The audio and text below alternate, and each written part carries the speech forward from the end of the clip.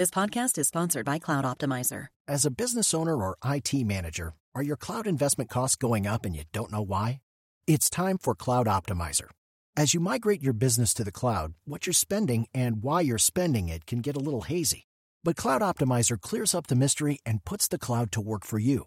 Cloud Optimizer starts by analyzing usage patterns, right-sizing resources, leveraging discounts you may not be aware of, implementing automation, and much more. And by reducing unnecessary expenses and maximizing performance, Cloud Optimizer guarantees you a savings of 5 times what you spend for their service.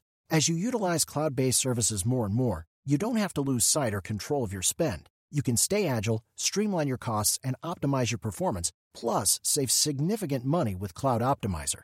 Make the cloud work for you with Cloud Optimizer. Get a free assessment and find out how much you can save by going to cloudoptimizer.com. Go to cloudoptimizer.com for your free assessment. That's cloudoptimizer.com. I want to thank you for listening and for all your support as we at Death, Sex, and Money have made our move to Slate. Your stories, voice memos, and emails have meant so much to the team. As part of this transition, there's a new way to support our show financially at Slate, our new home, and you'll get something special in return. Subscribe to Slate Plus, and you'll not only support our work on Death, Sex, and Money, you'll get access to new benefits, including listening to us and all of the other great shows Slate makes, like Slow Burn and Decoder Ring, without any ads or sponsor breaks. To subscribe, just click Try Free at the top of the Death, Sex, and Money show page on Apple Podcasts, or visit slate.com/DSM Plus to get access wherever you listen. Thanks. In prison, the more of a celebrity you are, the less respect you get. You're judged on who you are as a person. And I like being judged like that because I feel like I'm a pretty okay person. People liked me, and I was kind of judged on that, not on the Bitcoin stuff. This is Death, Sex, and Money. He died doing what he loved. The show from WNYC about the things we think about a lot. Sometimes I don't know if I really, really love him or I have to love him. And need to talk about more. These people work very hard for their money. I'm Anna Sale. Charlie Shrem was a millionaire by the time he was 22 years old. Within a few years, he'd lost it all. I recently talked to him live on stage in Los Angeles. Charlie was an early Bitcoin entrepreneur. He co-founded a company called BitInstant, which helped users convert dollars into Bitcoin. Then someone started using that Bitcoin to do illegal things on the internet, and Charlie knew about it. He was arrested and served a little over a year in prison after a plea deal. Now, Charlie is 27, and he's rebuilding, not just his bank account. He's left the Orthodox Jewish community he grew up in and lives in Florida with his now wife, Courtney. She met him when he was flying high, then visited him regularly in federal prison. When Charlie and I talked, she sat in the front row with their wedding just a few weeks away. Charlie, I want to start with the day you got out of prison. Can you just walk me through that day? Oh my God.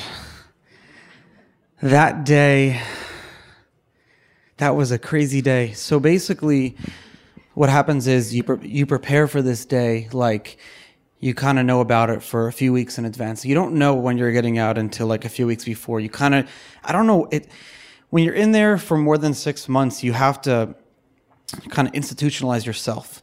You have to forget about the world on the outside. You have to forget about, you have no internet, you have no communications. And so you're cut off from the whole world. And when you're about to get out, you're like about to enter back into society.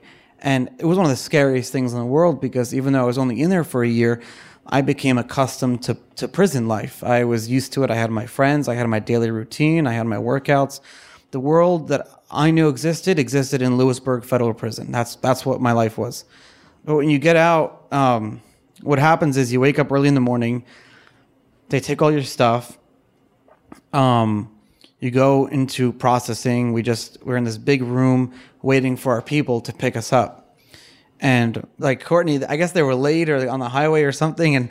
And I was like freaking out, like I'm not getting out or the government's arresting me again. I didn't know what was going on. And then finally they said that they're here and they pulled up in the parking lot. I just had a box of stuff. And I walk out in my like prison uniform, because you get to keep it, like in my sweatpants and a t-shirt, and I'm all jacked up. And I have my box, and I walk out in the parking lot, and I'm like, let's get out of here before they change their mind, you know? And then we drove off, and I'm like,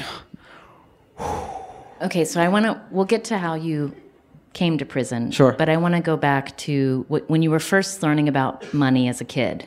You grew up in an Orthodox community. Your dad was a jeweler. Your mom, stay-at-home mom. Mm-hmm. How would you describe how you were taught about money when you were a kid?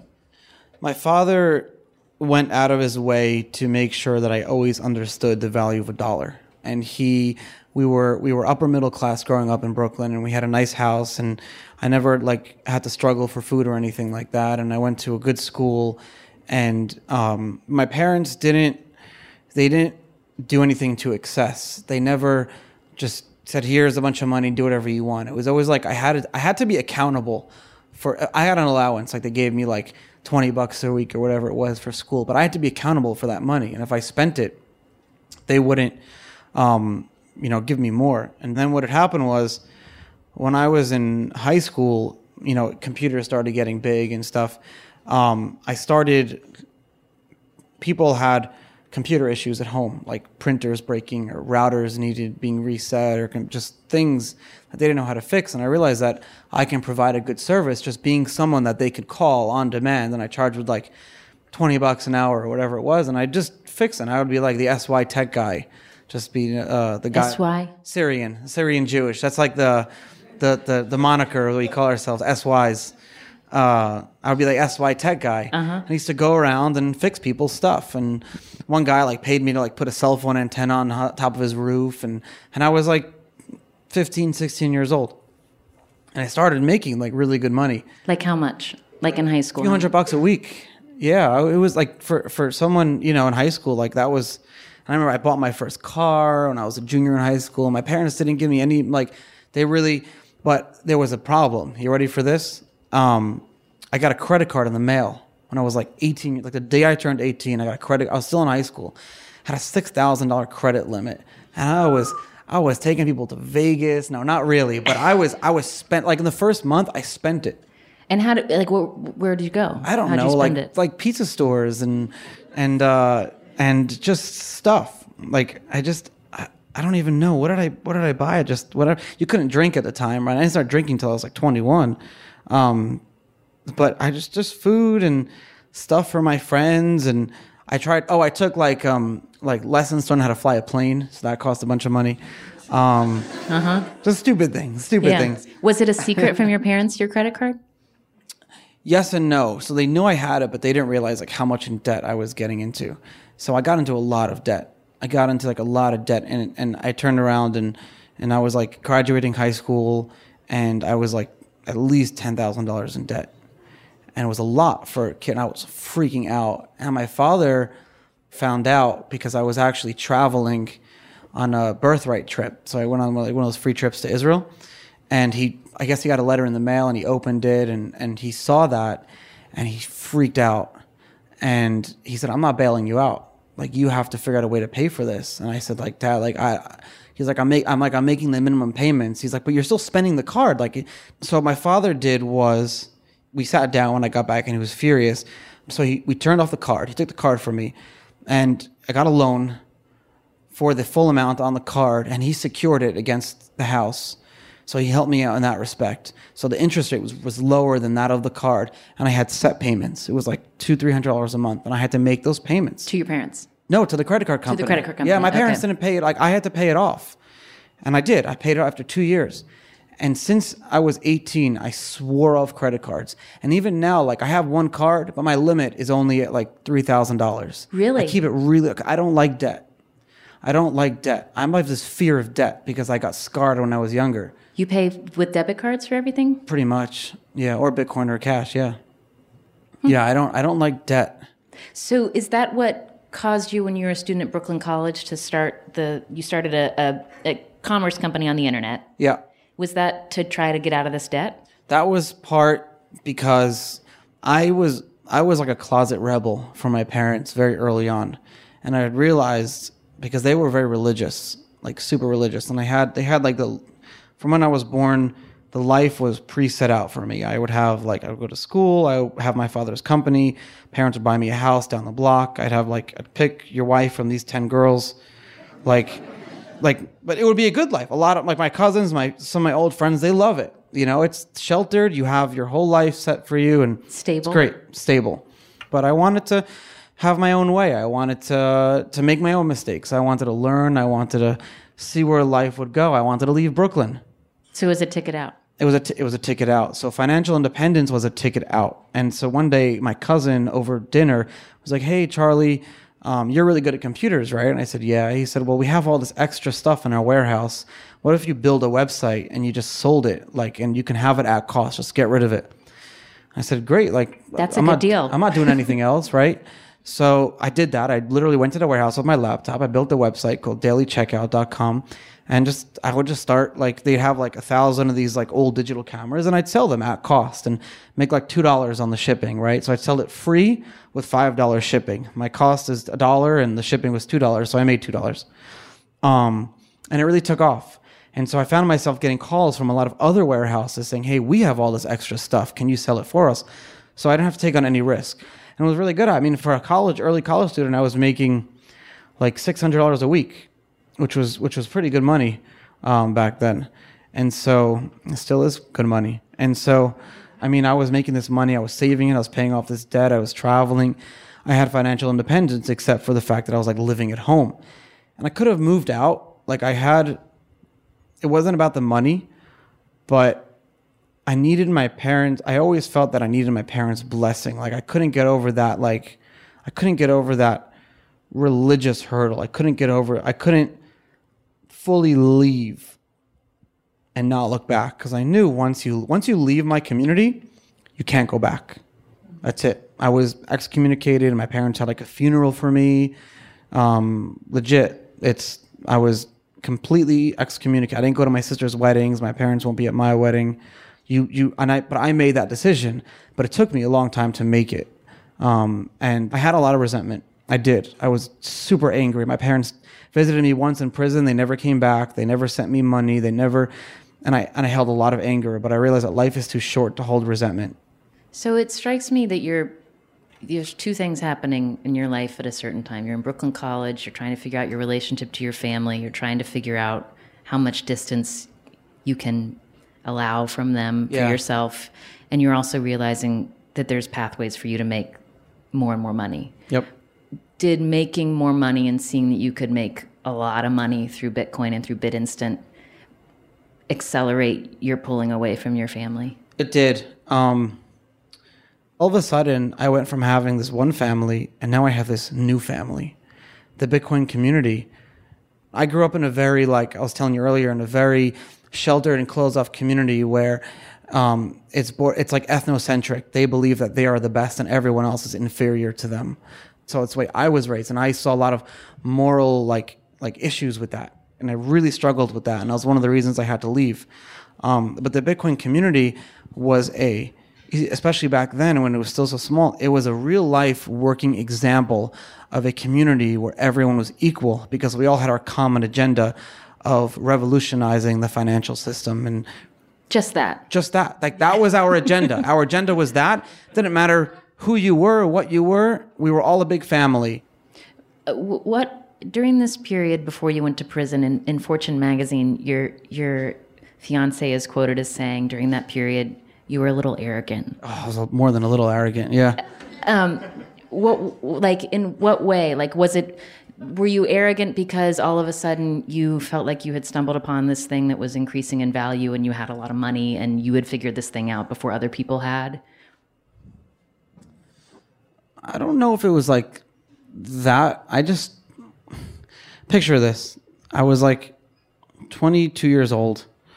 I had $500,000 in the bank, sitting in the bank. In a savings account? Just in a checking account. Just whatever. Not even in a savings account. No. I had no expenses, no overhead. I owned a nightclub. I lived above it. I was dating a beautiful girl. Life was great. I would walk around like my shit didn't stink. That's what it was.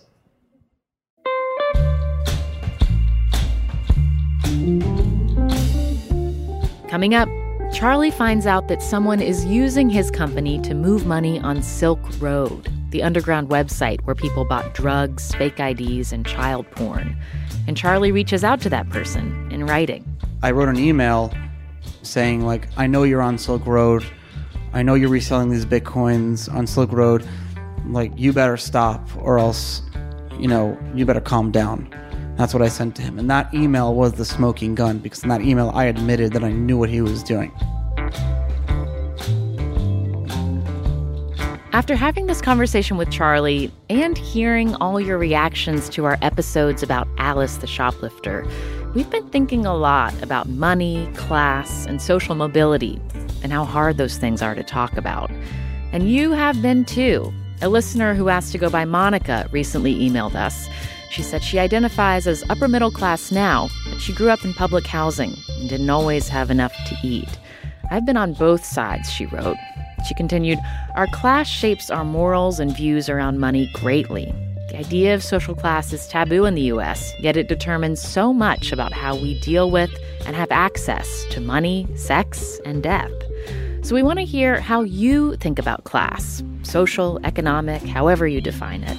Send us your stories about a time when you felt particularly aware of your class, whether it's a time when it changed or when you noticed how different you felt in relation to people around you.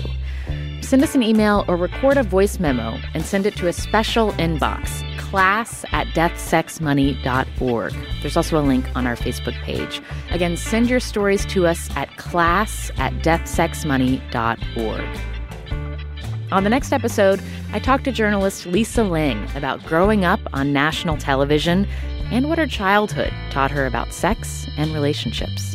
Being raised primarily by a man made me very, man-like in many ways. Like, I never really felt inhibited about just going up to a guy and asking him if he wanted to have a drink or whatever. And I think that one of the reasons why I always was able to date the guys I wanted to date was because I didn't wait for them to ask me.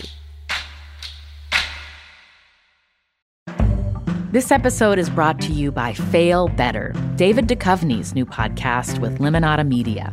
On Fail Better, David, who has experienced both low and high-profile failures throughout his life, explores the vast world of failure, how it holds us back, propels us forward, and ultimately shapes our lives. Each week, he will chat with guests like Ben Stiller, Bette Midler, and more about how our perceived failures have actually been our biggest catalysts for growth, revelation, and even healing. Through these conversations, he hopes listeners can learn how to embrace the opportunity of failure and fail better together. Fail Better is out now wherever you get your podcasts. This is the story of the one. As a maintenance engineer, he hears things differently. To the untrained ear, everything on his shop floor might sound fine, but he can hear gears grinding or a belt slipping. So he steps in to fix the problem at hand before it gets out of hand. And he knows Grainger's got the right product he needs to get the job done, which is music to his ears. Call, click Grainger.com, or just stop by. Grainger, for the ones who get it done. We have had a lot of exciting new things to share with you about the show recently, but this might be some of our biggest news yet. Death, Sex, and Money is officially going to be live in New York City at the Tribeca Festival on June 11th. And I want to personally invite you to the live taping we'll be doing with the legendary journalist Kara Swisher. If you know Kara's work, you know her ability to get people to tell her things is unmatched. And she does it in her signature hard-charging way. She's not afraid of things getting a little combustible. I have a slightly different interview style, so we're going to talk about that and play around with that in experimental ways that I think will make this a special show unlike any of our other live shows up to this point. And it's not often that I get to do a live Death, Sex, and Money show in New York, so I really hope to see you there. Whether you're in the city, on the East Coast, or just been looking for a reason to visit New York City, come on June 11th for this show. You can get tickets now at tribecafilm.com/deathsexmoney. We are so excited to see you there.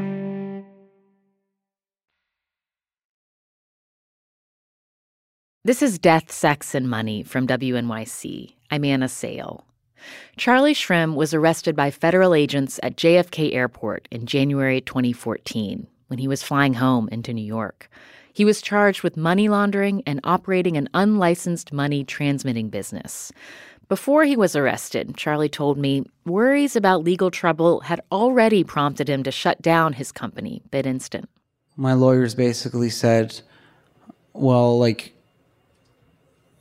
you know, the company is getting to a point where a lot of people are, not a lot of people, but this one guy's buying Bitcoins and reselling them on Silk Road. And because that's what it was. This guy was a customer of ours and he bought Bitcoin and then he would then resell those Bitcoins on Silk Road. So then those people would then go buy drugs and stuff like that.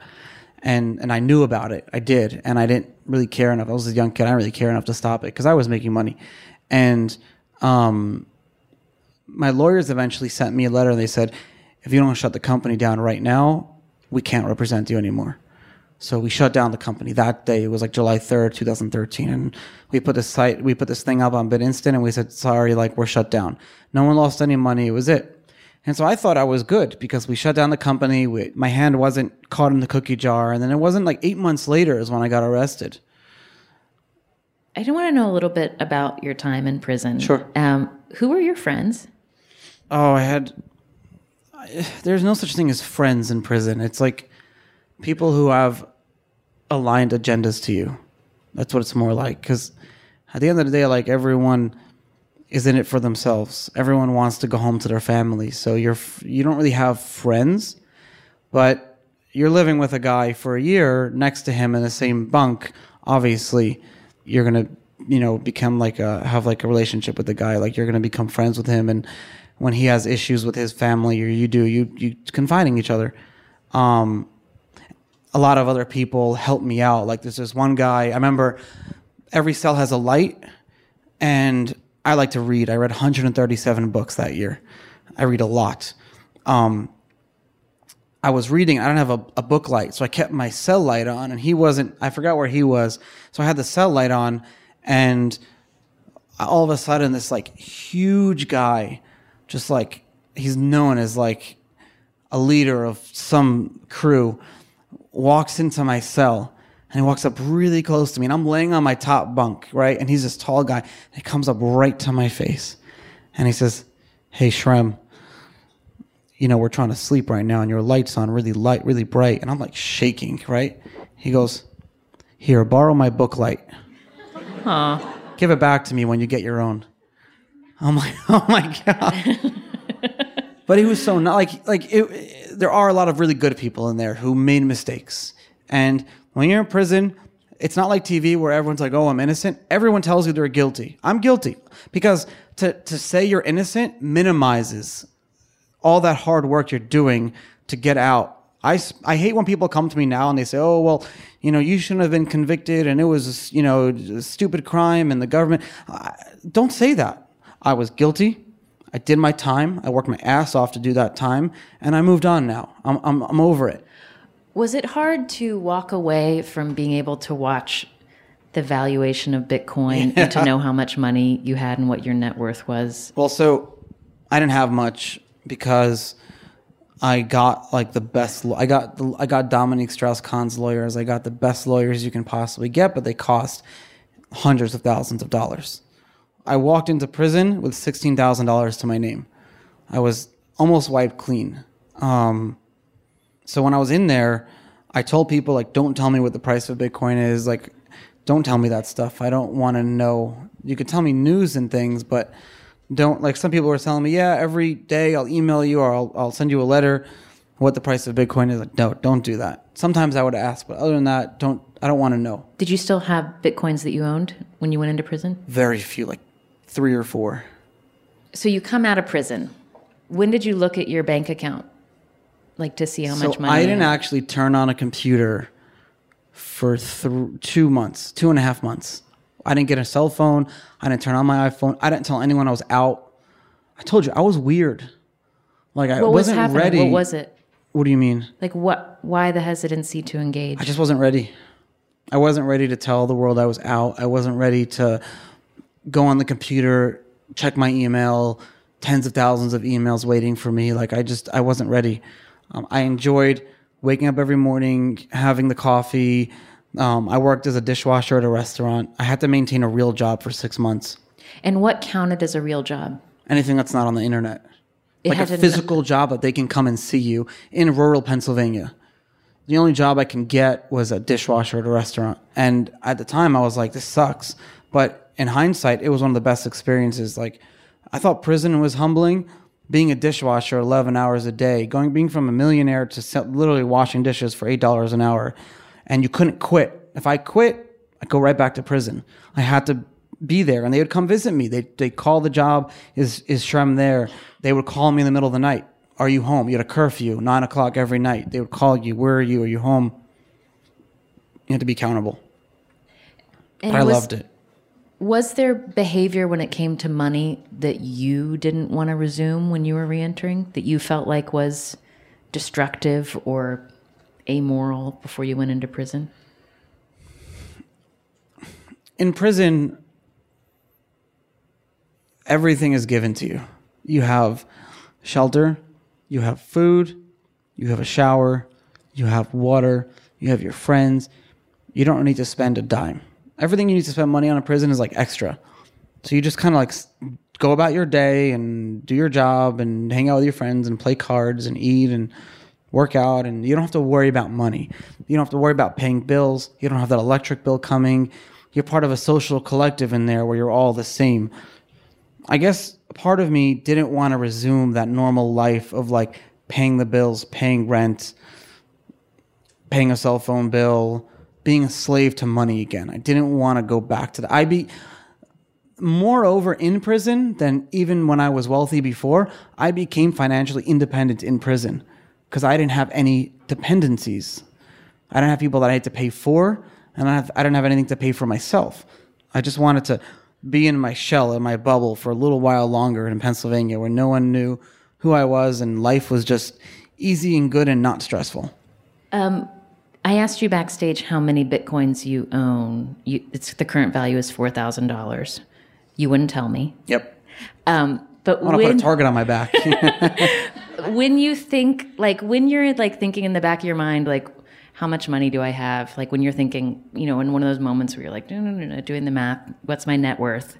What percentage is in actual dollars and what percentage is in like good Bitcoin? Question. So I'm trying to do where I'm taking a lot of Bitcoin and selling it as the price goes up and putting it into real estate, especially down in Florida where we live, trying to get like rental properties to rent out to renters, obviously. And so I'm comfortable where it's like 33% fiat, 33% Bitcoin, 33% property and real estate. That's where you're comfortable. That's where I'm trying to get to. I'm about that. Because then if Bitcoin goes to zero, which it's an experiment, it could, I won't be on the street. A lot of people have like 95% of their wealth in Bitcoin, and great for them. I'm happy, but I got to be smart. I'm getting married. We'll have children eventually. I can't do that. I can't speculate with my rent. One final question from me before we part. You're getting married in 4 weeks. Do you plan on combining your finances as a family or keeping them separate? We already have joint accounts. Yeah, we already, it's our money. We have friends who are like engaged in stuff, and money is like a huge taboo. They're afraid to talk about it. They don't know how to deal with it between each other, joint bank accounts, like whose money? Is it my money? Is it your money?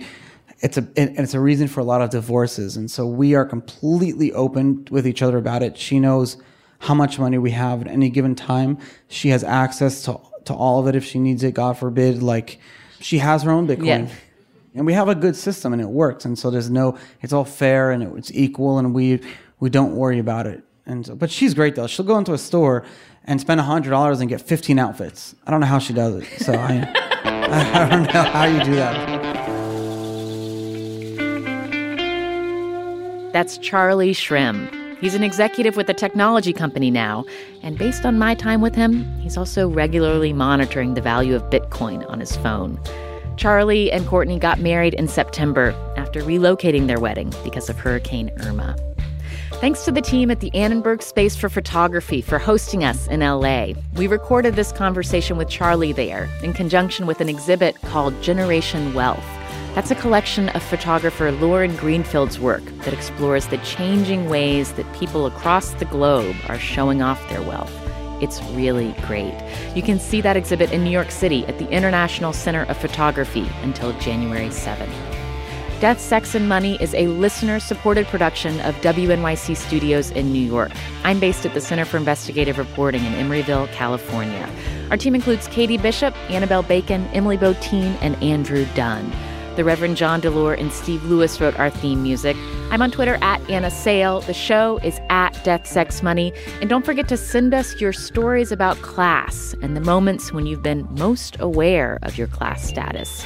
Email your story or send us a voice memo to class@deathsexmoney.org. There may not have been actual money in prison, but Charlie says there was a system of currency based on packets of mackerel. And things are denominated in mackerel, like a haircut is 2 max.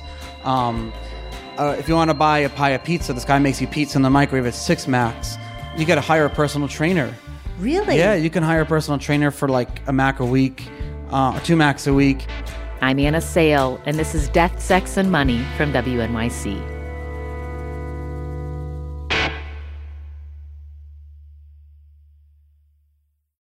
It is Ryan here, and I have a question for you. What do you do when you win? Like, are you a fist pumper, a woohooer, a hand clapper, a high fiver? I kind of like the high five, but if you want to hone in on those winning moves, check out Chumba Casino. At ChumbaCasino.com, choose from hundreds of social casino-style games for your chance to redeem serious cash prizes. There are new game releases weekly, plus free daily bonuses, so don't wait. Start having the most fun ever at ChumbaCasino.com. No purchase necessary. VGW. Void where prohibited by law. See terms and conditions. 18+.